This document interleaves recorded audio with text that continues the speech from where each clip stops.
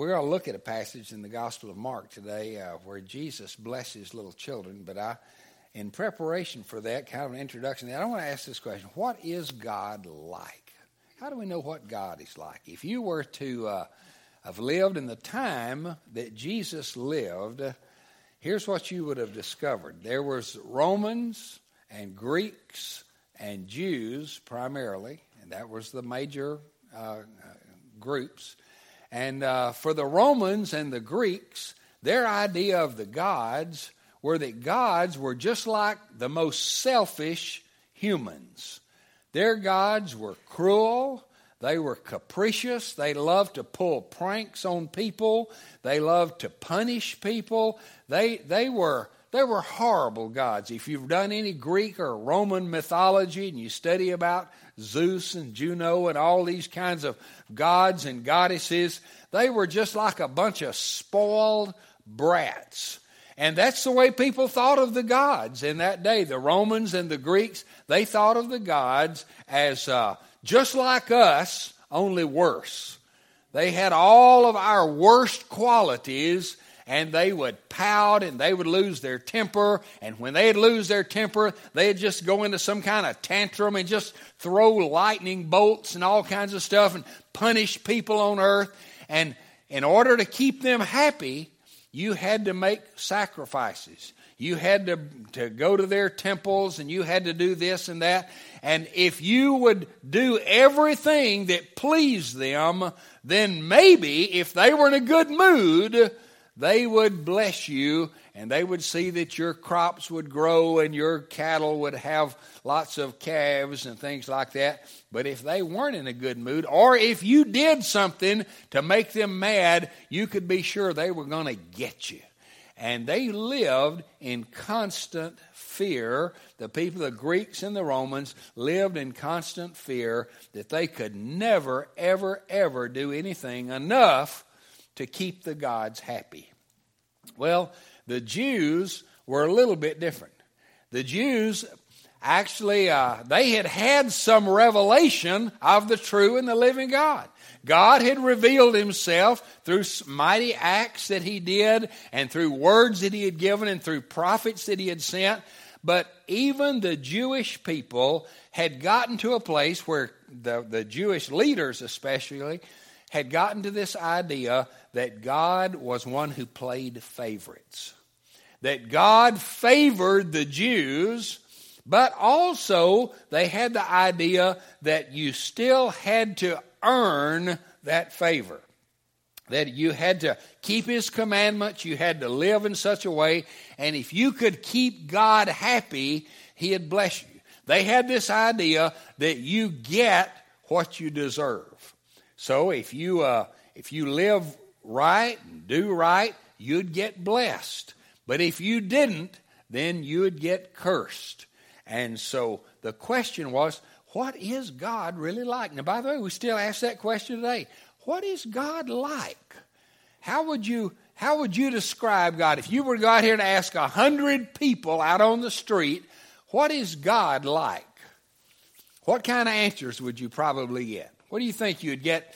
Most people would say kind of some things about God. What would it be? Angry. All right. God is, in fact, I asked a group of children one time, I said, I want you to show me with your face how you think God looks at us.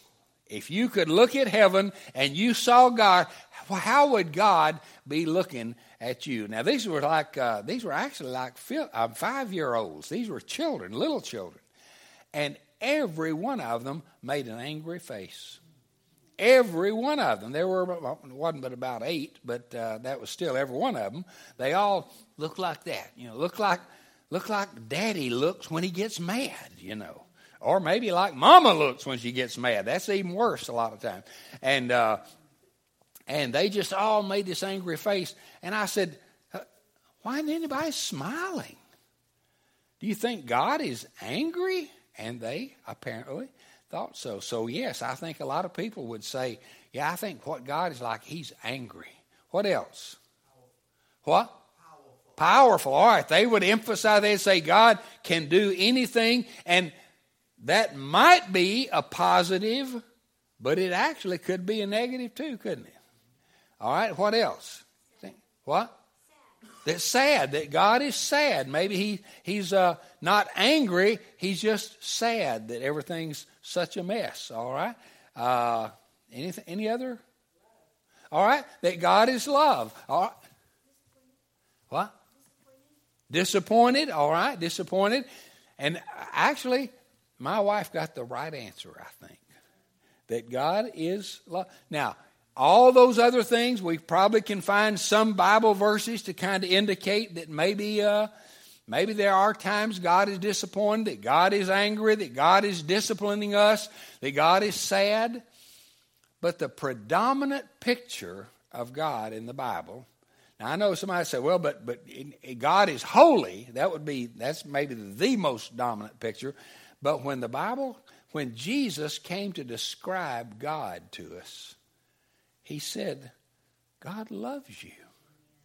God is for you. He's not against you. He's on your side. He wants the best for you. And most people in that day, and I think most people today, really feel like that God has some kind of standard and he's saying, okay, try your best, and if you fail, I'm going to bonk you on the head, and if you can succeed, if you can reach the standard, then I'll bless you and things will go well for you. Well, Jesus came to dispel all the false ideas about God. He came to show us what God is really like. In the book of Hebrews, I think the very opening verses of Hebrews, it says that God spoke in many different times, many different ways through the prophets and other things. But in these last days, God has clearly spoken to us through His Son. He has told us exactly what God is like. Listen to this passage in John. If you want to put this on the screen, that'd be John chapter 17, verses 25 and 26. John 17, verse 25 and 26. Jesus is praying, and he says, "O righteous Father, even though the world does not know you, I know you. And these know that you have sent me." He's talking about his disciples. They know you've sent me because I have made known to them your name, your character, who you are. And I will continue to make it known, that in order that the love which you have loved me may be in them, and I in them. When Jesus came, he said, "Father, I know you. I have your very character. When people see me, they see you. And I have come to make you known to them. And I will continue to make you known."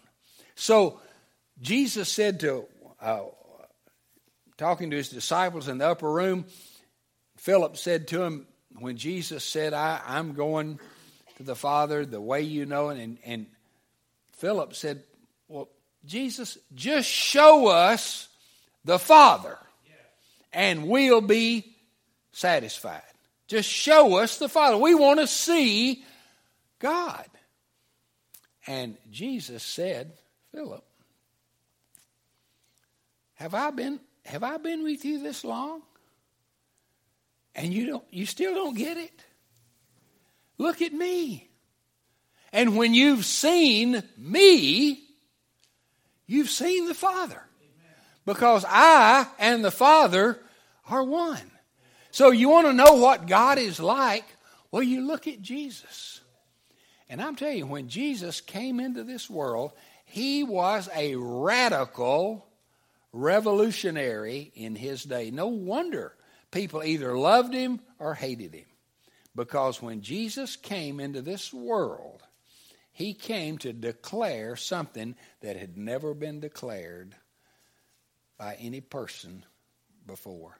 He came to show not just what God is like, but whom God likes. Jesus went about, and he did not appeal to the self-righteous. He did not appeal to the religious elite. He did not appeal to the politically powerful. He did not appeal to the wealthy aristocrats. He went immediately to those who were pushed to the edge. And you see Jesus going to people that nobody else would go to. This is an amazing thing. A lot of times we miss this, even today as we study the Bible. For instance, there was a group of people who were lepers. They were the outcasts physically and socially more than anybody else. And we find Jesus repeatedly in the New Testament approaching lepers. And he not only would associate with them, the Bible said he would actually touch them. Nobody touched lepers. But Jesus touched them. And actually the word for touch, when it talks about Jesus touching lepers, is not the word for touch. It's the word for embrace.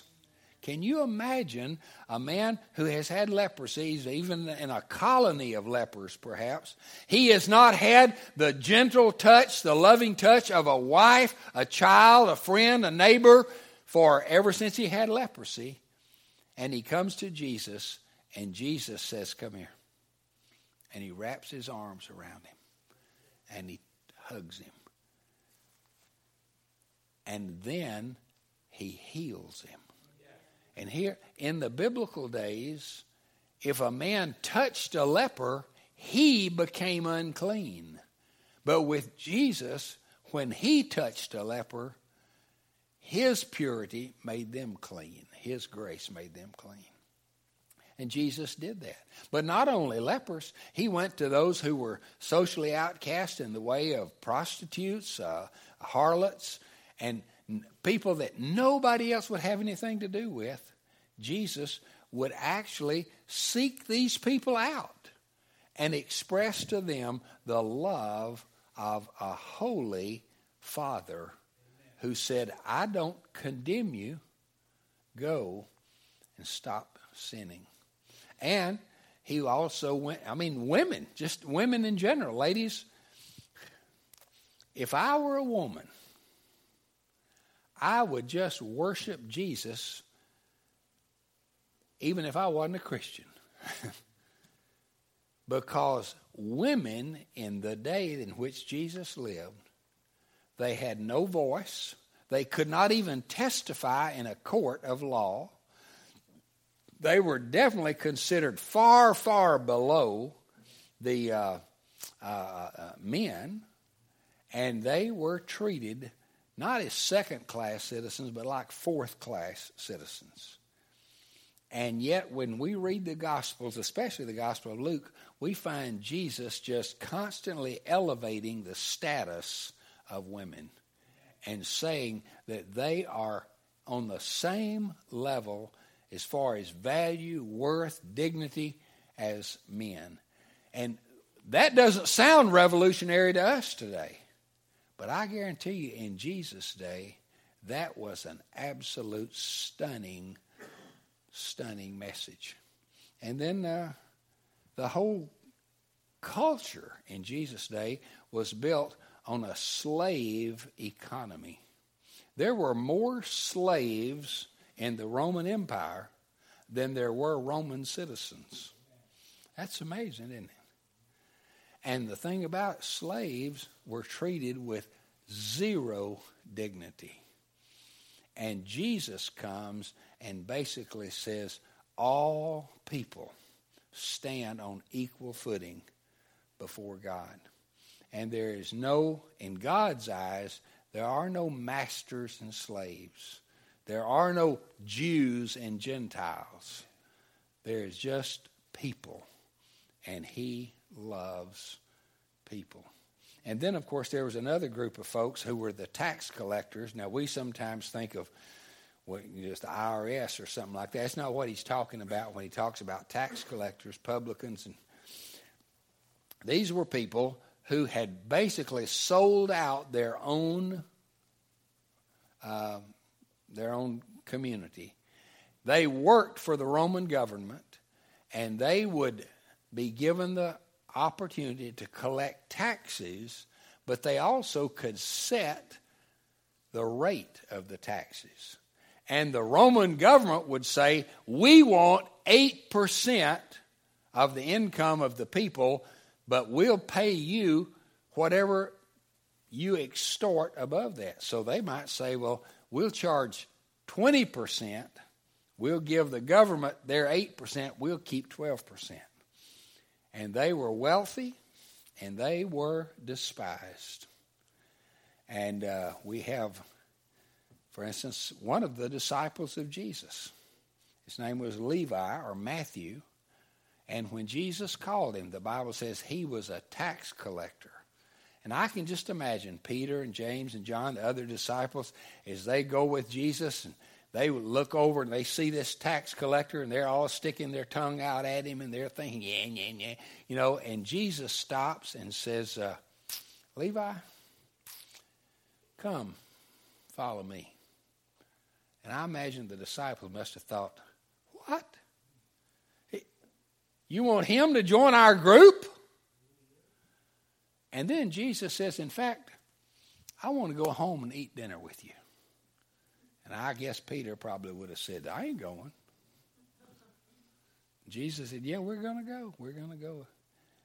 And then he goes, and to make matters worse, Matthew calls a bunch of his other tax collector friends to come and join him.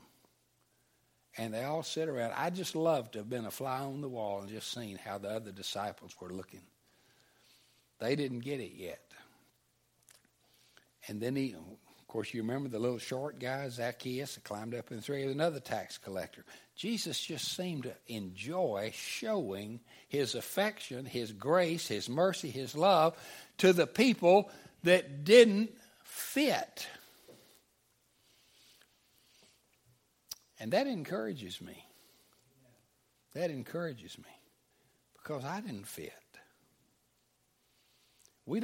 None of us fit automatically. And those who think they fit, like the Pharisees, Jesus gave them a fit. Jesus said to them, you are like whitewashed tombs. You've made yourself all pretty and clean on the outside, but on the inside, your hearts are filthy and like dead, rotting bones. And you are actually in worse shape than the publicans, the tax collectors, the harlots. Said, in fact, they will enter the kingdom ahead of you. And that's the kind of Jesus that the New Testament portrays to us. He is the Jesus who looks beyond all of the artificial human social status signals. And he looks and he says, I'm looking for people who know that they're sinners. I'm looking for people that the world has cast aside.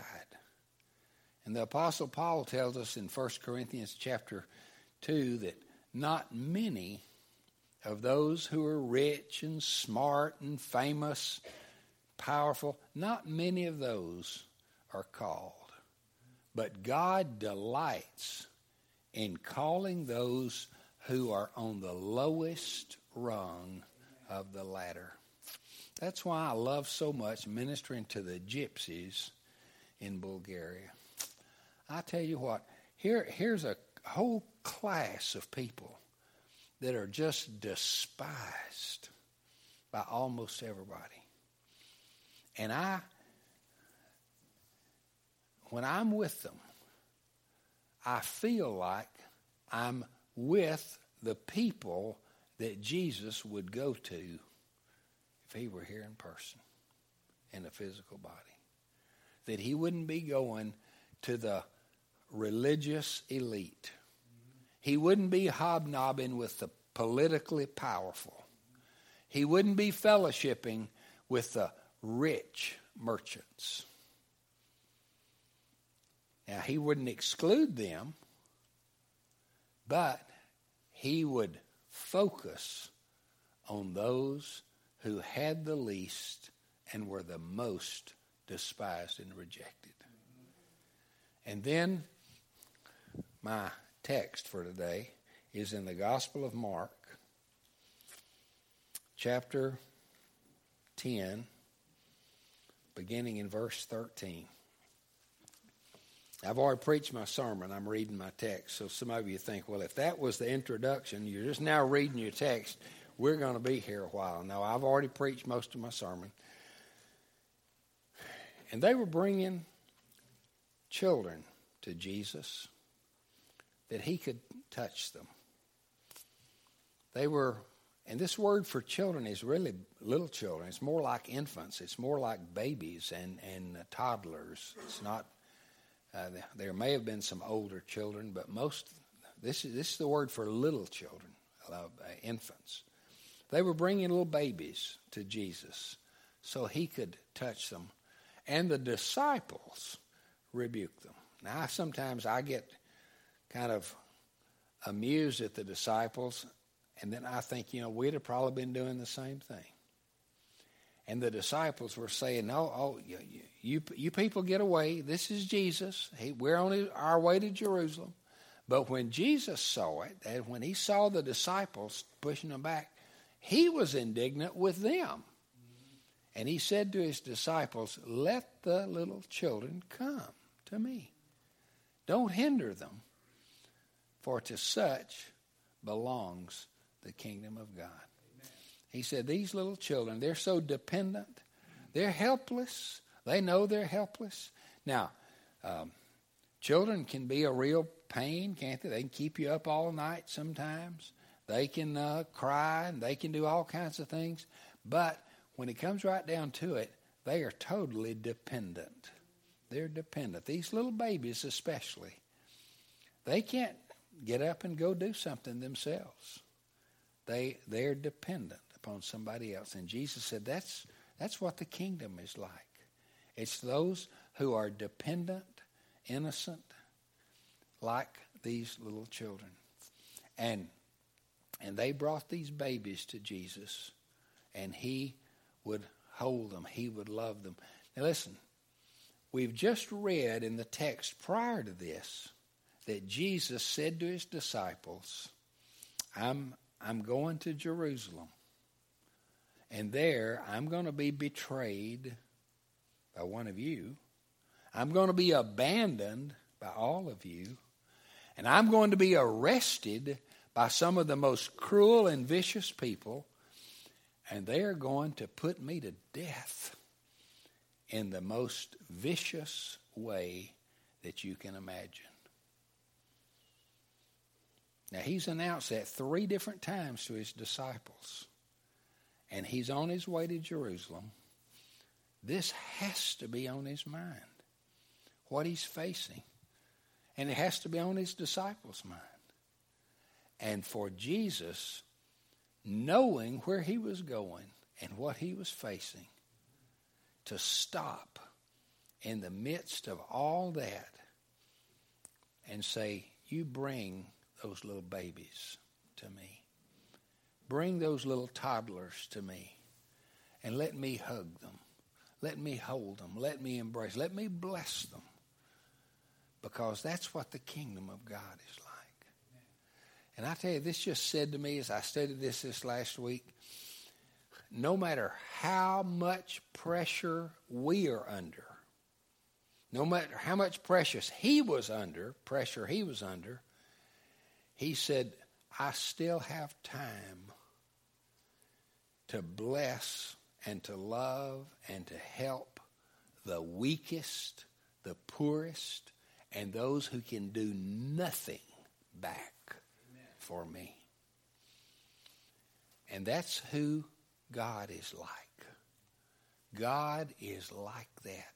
He looks at this world And he says, I'm looking for those who will say, I'm nobody. I'm a sinner.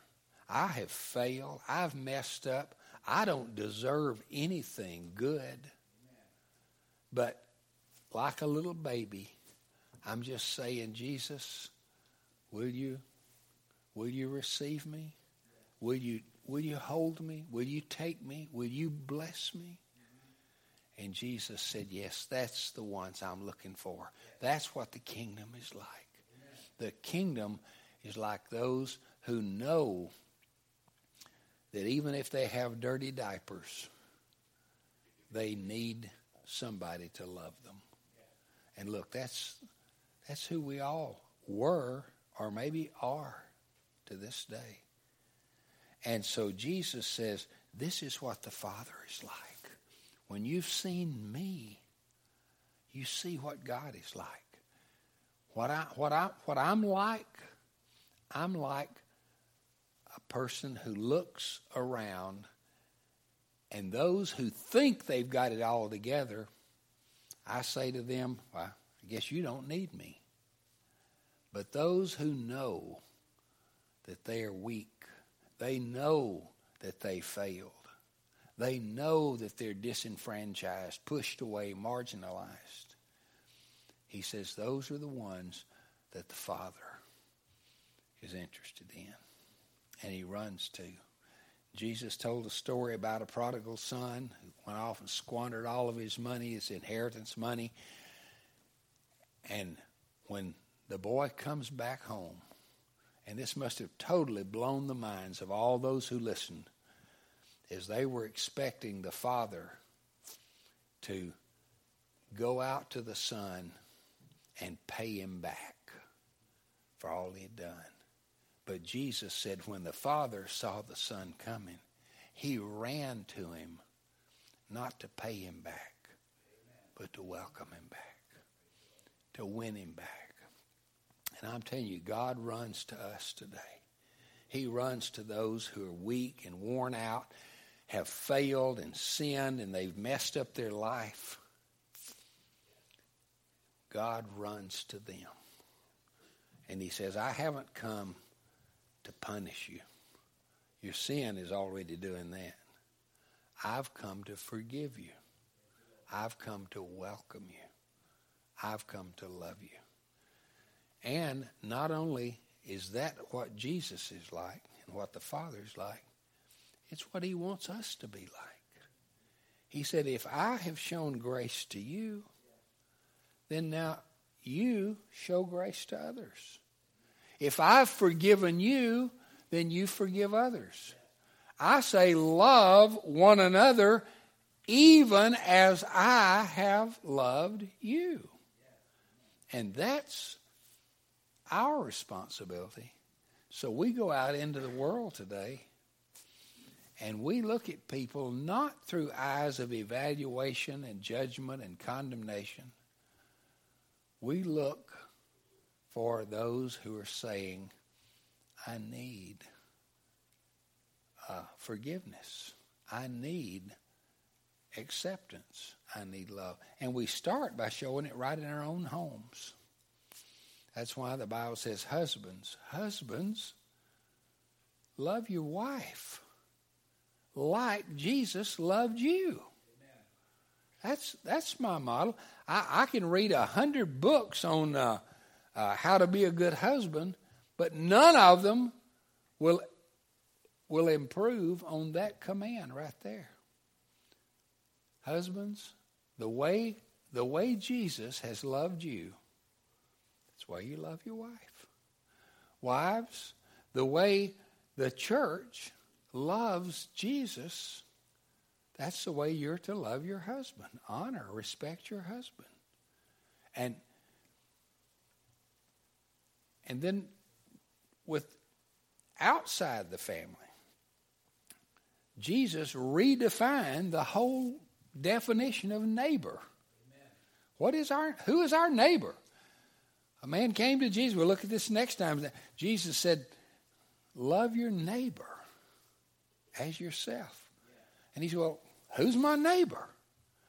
And Jesus told an amazing story in which a hated, despised Samaritan was the hero of the story. And that's what Jesus says to us. He says, now, this is what the Father is like. This is what I'm like. And just as the Father is in me and enables me to be like the Father, now I am in you to enable you to be like me.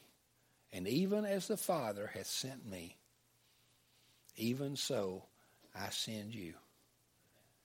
Not to be religious, but to be real. Not to be a judge, but to be a vessel through which the love of Jesus can flow to other people. So that's who God is. And that's who Jesus revealed him to be. And it's who he wants us to be. Let's pray. Heavenly Father, I thank you so much for Jesus. Lord, I thank you. I know that all around the world today, people are trying to guess what you're like. They've made images in their own mind, and even sometimes images of stone and metal and rock, and they're asking the question, what is God like? What is he like? And Jesus came to say, this is what he's like. He loves you. He loves you so much that he doesn't want to see you destroy your life by sinning against him.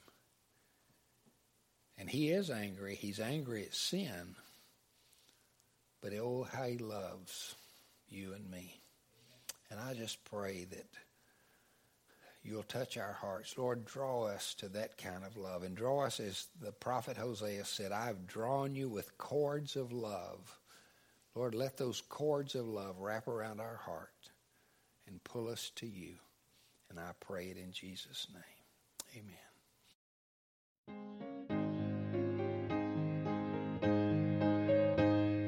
Thank you for listening to today's podcast.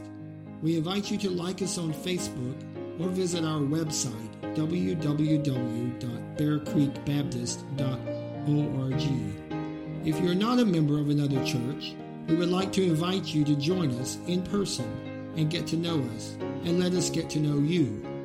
Have a great week, and may the Lord richly bless you.